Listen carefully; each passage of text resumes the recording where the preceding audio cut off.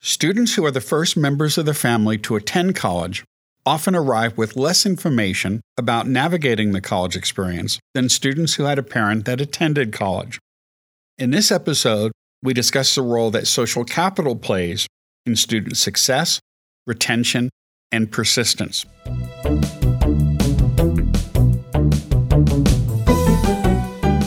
Thanks for joining us for T for Teaching, an informal discussion of innovative and effective practices in teaching and learning.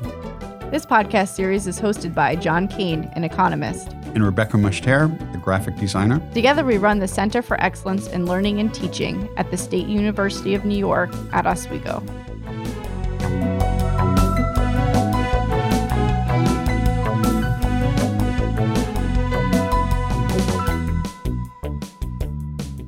Today our guest is Dr. Julie Martin.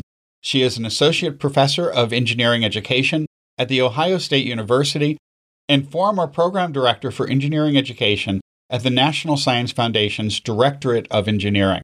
She has conducted a wide variety of studies on factors associated with the underrepresentation of women and people from minoritized ethnic and racial backgrounds in engineering education. And she is a new editor-in-chief of the Journal of Women and Minorities in Science and Engineering. Welcome, Julie. Thank you. Today's teas are... I'm not drinking tea. I'm drinking water. Well, that's a good healthy choice. That's what tea is mostly anyway. Yeah. I'm drinking black raspberry green tea. And I have oolong today. Wow. You're really I know. mixing it up I this am week. out of control. We invited you here to talk about your research on engineering education. But could you tell us first a bit about your path to an engineering degree? I think I really had two motivations for getting an engineering degree. And the first one was really personal. Since I was a toddler, I have had a pacemaker, which was needed to make my heart beat regularly. And somehow I grew up understanding that engineers, along with doctors and other folks, contributed to designing and making those devices and improving that technology that really affects my quality of life every day.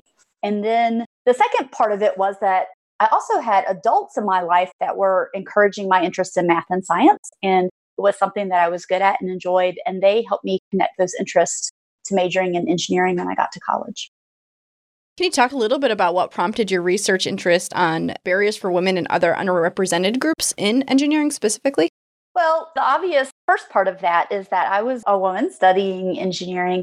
And then early in my career, I worked at the University of Houston, and that was a fabulous place to work. The student population there, really diverse.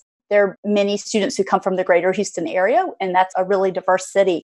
So the students I worked with, they came from a variety of cultural backgrounds and economic backgrounds, and many of them were first-generation college students. And my position was as the director of recruitment and retention for the College of Engineering. So I was talking with students who were considering engineering as a college major, and then I was working with those same students who were already engineering majors or the students that later came in as engineering majors. So I started to see all of these, I guess I would call them structural issues that were really making it difficult for them to succeed. So there were students there that worked full-time on top of taking a full credit load of 18 hours of engineering courses because they had to pay for their tuition or because they needed to contribute to their family or both. And when I talk about structural issues, one example of that is most professors' office hours were only offered at specific times. So if a student was working in addition to going to school, they might not be able to get to the professor's office hours because they were working at that same time. So they couldn't even get there when they had a question. This is, I think, an example of how a particular group, in this case, working students, can unintentionally get marginalized in engineering education.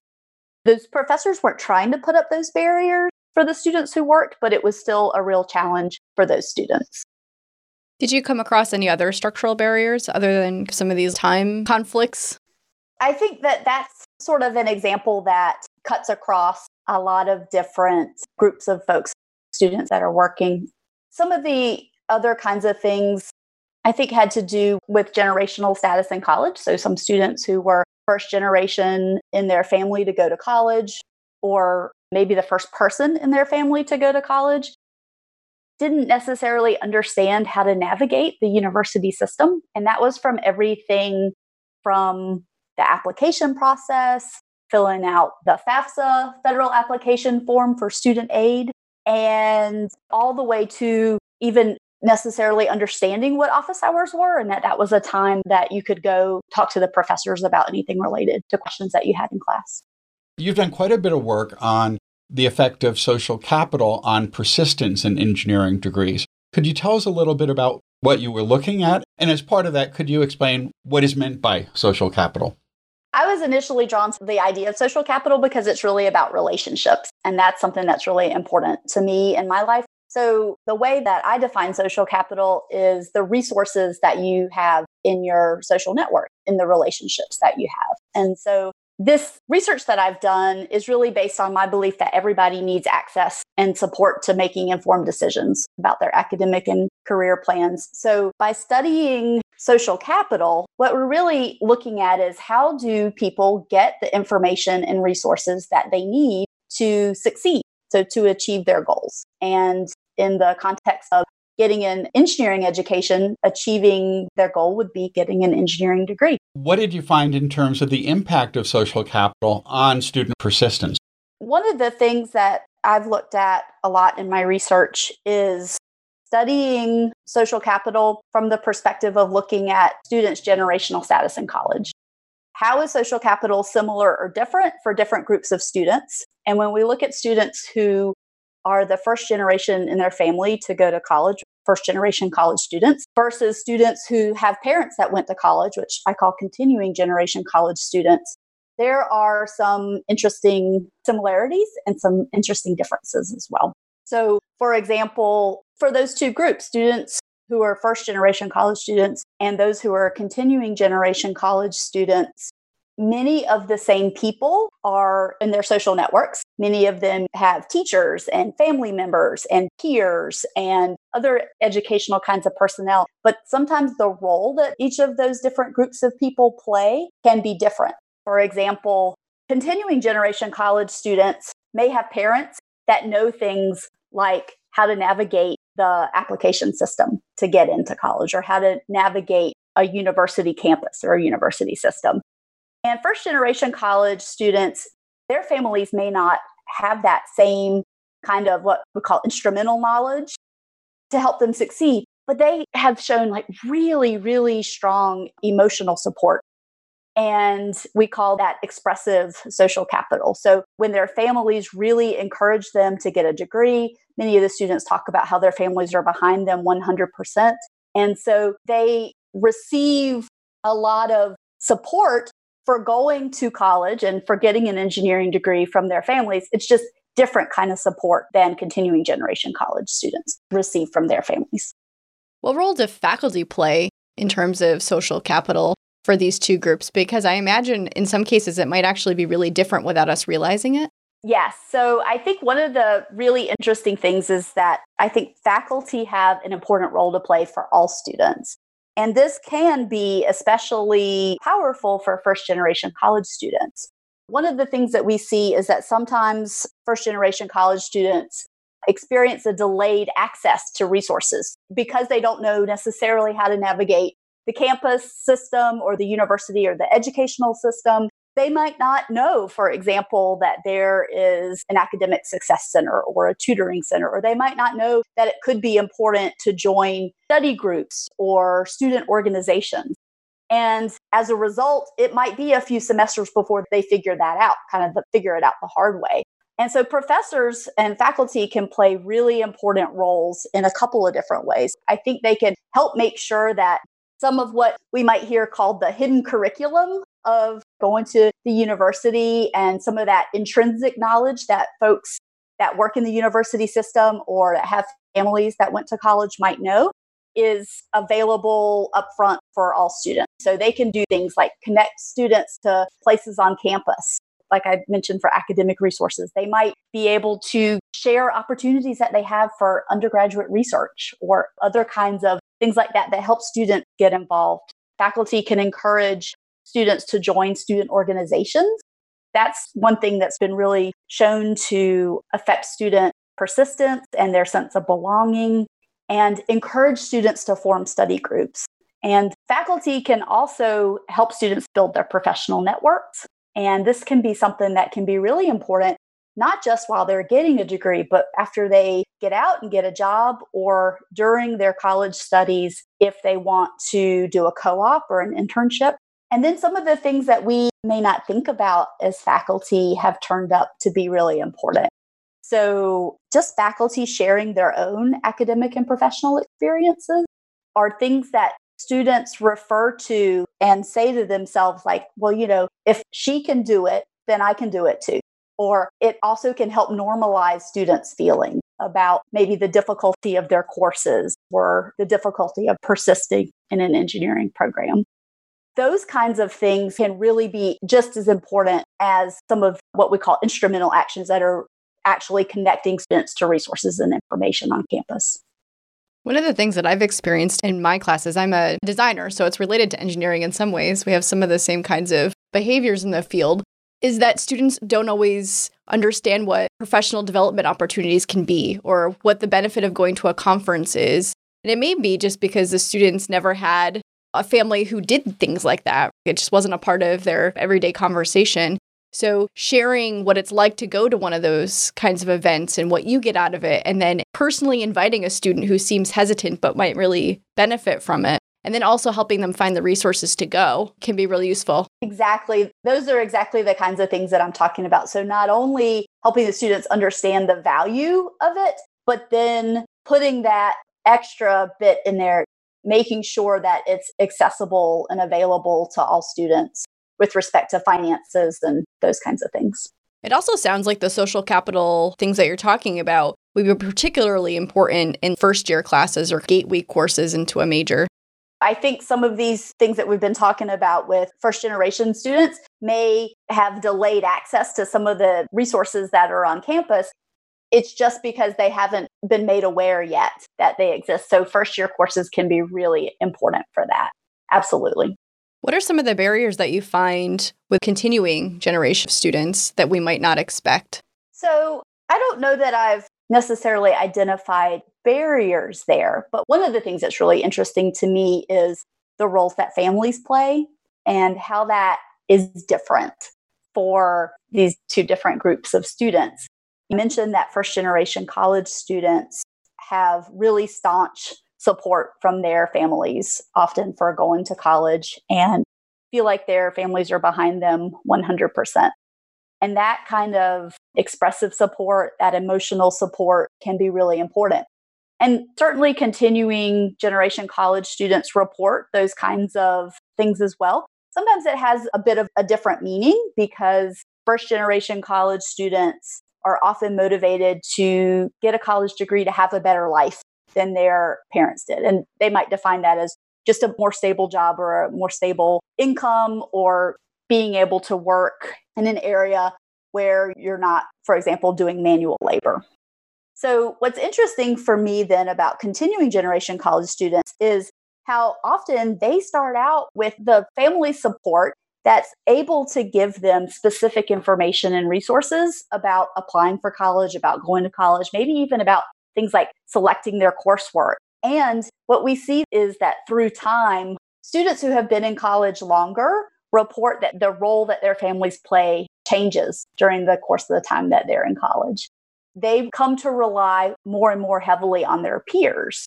And actually, both groups of students talk about that the support that they get from their peers, the information and resources that they get from their peers is really important. And these family roles change from a parent who might be helping the student with everything, with filling out the financial aid application, with filling out the application, with selecting the courses in the early years, to the friends becoming the people who the student really relies on, and the families then providing the emotional support to persist and to finish. It seems like helping to develop a strong network on campus is helpful. Could we do that perhaps by encouraging more group work and more peer interaction and peer instruction, especially in introductory courses, but perhaps all the way through? Yes, absolutely. And even when it's not something that happens officially in the class, it's really important to help students form these networks outside of class as well. So one of the things that I think is so interesting about studying social capital is that it's studying the student experience in college, not just from the perspective of what's happening in the classroom. That's a really important part. And we can apply the social capital ideas to what's happening inside the classroom. But as soon as the students leave your classroom after 50 minutes or 75 minutes, then what happens then? And that's really when the majority of the college experience takes place, and the majority of the learning and the majority of the things that can affect students' persistence. So that part's really important too. So anything that we can do that helps students connect with their peers and their near peers, students that may be a few years ahead of them or graduate students in class, but also keep those connections out of class is really important. And that's one reason I mentioned supporting and promoting student organizations. So that's one thing that most faculty may feel like is not really part of their job description, is to encourage students to become involved in student organizations. But even doing something as simple as making announcements about when student organizations are going to meet in class can lend that weight from a faculty member to encourage students to do things like that outside of class as well. So we focused a lot of the discussion on the difference in terms of first generation and continuing. Can you talk a little bit about some things that might specifically impact underrepresented groups? When we start thinking about social capital, the theory of social capital talks about the fact that typically people who are not in a majority position can have different kinds of access to social capital than people who are in the majority position. And in my work, we focused on the generational status in college because that's where we have seen the difference. I'm absolutely not trying to say that being a woman in engineering, where women are at best about 20% of the population, or being from an underrepresented ethnic or racial group is not important. All of those identities are important for students, and they intersect and have different effects based on whether you, for example, might be a woman who is from a minoritized ethnic or racial group. So I'm not trying to say that those things aren't important. They absolutely are. What we are focusing on is generational status in college because that's where we see the biggest qualitative difference in the way that students talk about their experiences selecting engineering as a major and then persisting in the discipline. One of the issues that often come up is that in engineering and STEM fields in general, we see a lot of people dropping out along the way, that many people start the discipline and then they either drop out or change their majors into other areas. And the rate of return to students investing in education in these fields is pretty much the highest that we can get in any field. And yet we see a lot of people dropping out. Is that more common for first generation students? And if so, why might that be occurring? I think that there's multiple reasons that students leave the major. And there have been a lot of work done over the last at least 40 years to study that. I think that the benefit of looking at it from the social capital perspective is that we're able to think about how the things that happen in the classroom and the things that happen outside the classroom can help students be successful. And so I wouldn't say that it's more common or less common for first generation college students. But when we think about it from this perspective, we can think about what are these ways in which we can help students tap into the information and the resources and the emotional support and all of the assets that they have in their social networks, in their relationships, and then help them make informed decisions about what they want to do. Some students leave engineering because it wasn't the best choice for them to start with. And honestly, I'm fine with that. I'm really interested in helping students make the most informed choices about what they want to do with their college major and their career. So for those who might not have families who are doing the rah, like support of education, there's a lot of students who don't necessarily have that particular support network. Are there ways that we can help foster that on campus for students? I think we can foster it on campus for students regardless of what kind of support they have at home. One of the things that we've seen in my research when we're looking at first generation college students in particular is that there can be adults in the lives of K-12 students who are really important. And even though they're not their actual relatives, we call them fictive kin because they are really influential in their lives. So this may be somebody who works at a STEM summer camp that the student attended or at an after-school program. And those are people that are providing information and resources for the students about what they might want to major in college and giving them information and resources to help them make informed decisions about what they want to major in college. I certainly felt that as a student. I had people outside my family. I was a first-generation college student. And so I certainly had people who were in that network of people. I had a faculty member in my high school who wasn't even a person that I took classes with, but who just kind of took me under her wing and made sure I knew how to navigate certain systems because my family didn't really know how to navigate those systems and supported me in the idea that I could do things that maybe didn't occur to me. And I think the really important lesson from that is that everybody can have a role. If you're a scout leader or you're a summer camp teacher or you're someone in the community, everybody can have a role in supporting students. I guess the trick then becomes, how do we help everyone realize that?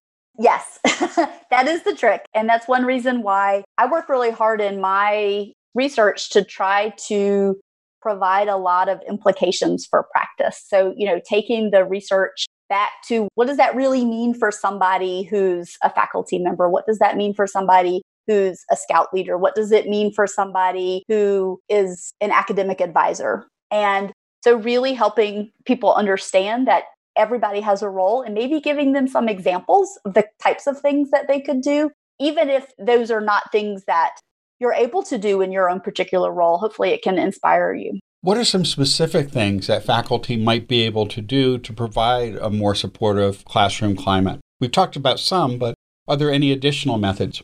I think one of the things that faculty can do, and many of us don't necessarily do very often, is talking about the kinds of things that are available for students outside of the class. And not just academic resources. So most faculty will say, well, if you need tutoring, you go to this place and these times. But the kinds of things that can really help student persistence and really help them develop social capital with people all across the campus might be things that faculty normally aren't really involved in. So those might be the student organizations on campus that I mentioned, or encouraging students to form study groups so that they're working with their peers and developing those really important relationships that become critical. And those kinds of things are just as important as the kinds of things that happen inside of the classroom. Sometimes I've had discussions with students who are struggling with time management or these other kinds of things, that connecting them to the fact that there's a gym on campus to relieve some stress or to build that into their schedule, and just pointing out that there are yoga classes or that there's this other kind of group that has nothing to do with academics at all might be a great place to find some relaxation and support in a really different kind of way. And I think they've always been surprised at me saying, well, did you schedule in something like that? Yeah, what I love about that is that's thinking holistically about the student as a person. That's thinking about all the things that they need to be happy and fulfilled and ready to come to class and to learn and then to go be involved in other campus activities. And so I think that approach of thinking about students holistically and not just thinking about what's happening with them in that brief time that we have with them in class, it can be really critical for student success for everybody. I'm really curious about how someone who's coming out of engineering comes across the idea of social capital as a way to study this. That is an interesting question. So my degrees are in material science and engineering. And I actually, as an undergrad, did a minor in the humanities. And my reason at the time was very simple. I wanted to be able to have at least one class a semester that I didn't have to bring a calculator to.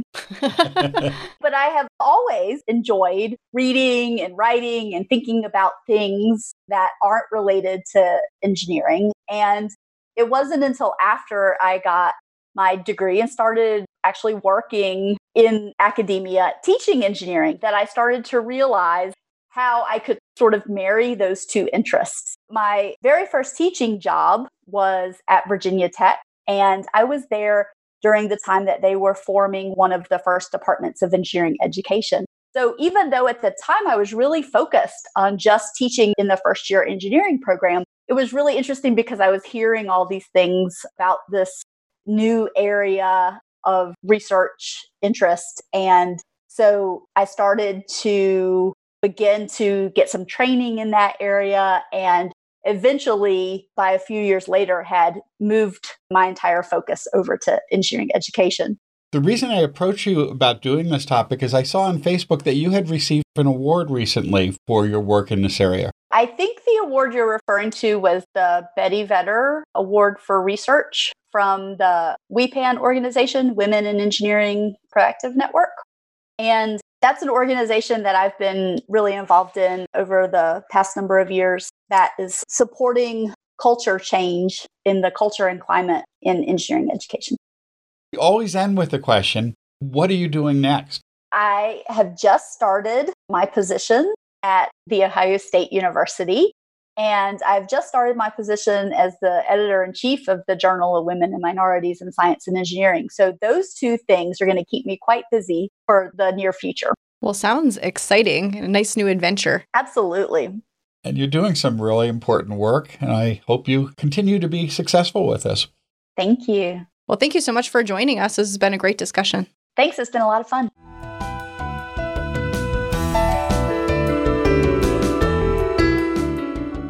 If you've enjoyed this podcast, please subscribe and leave a review on iTunes or your favorite podcast service. To continue the conversation, join us on our T for Teaching Facebook page. You can find show notes, transcripts, and other materials on tforteaching.com. Music by Michael Gary Brewer.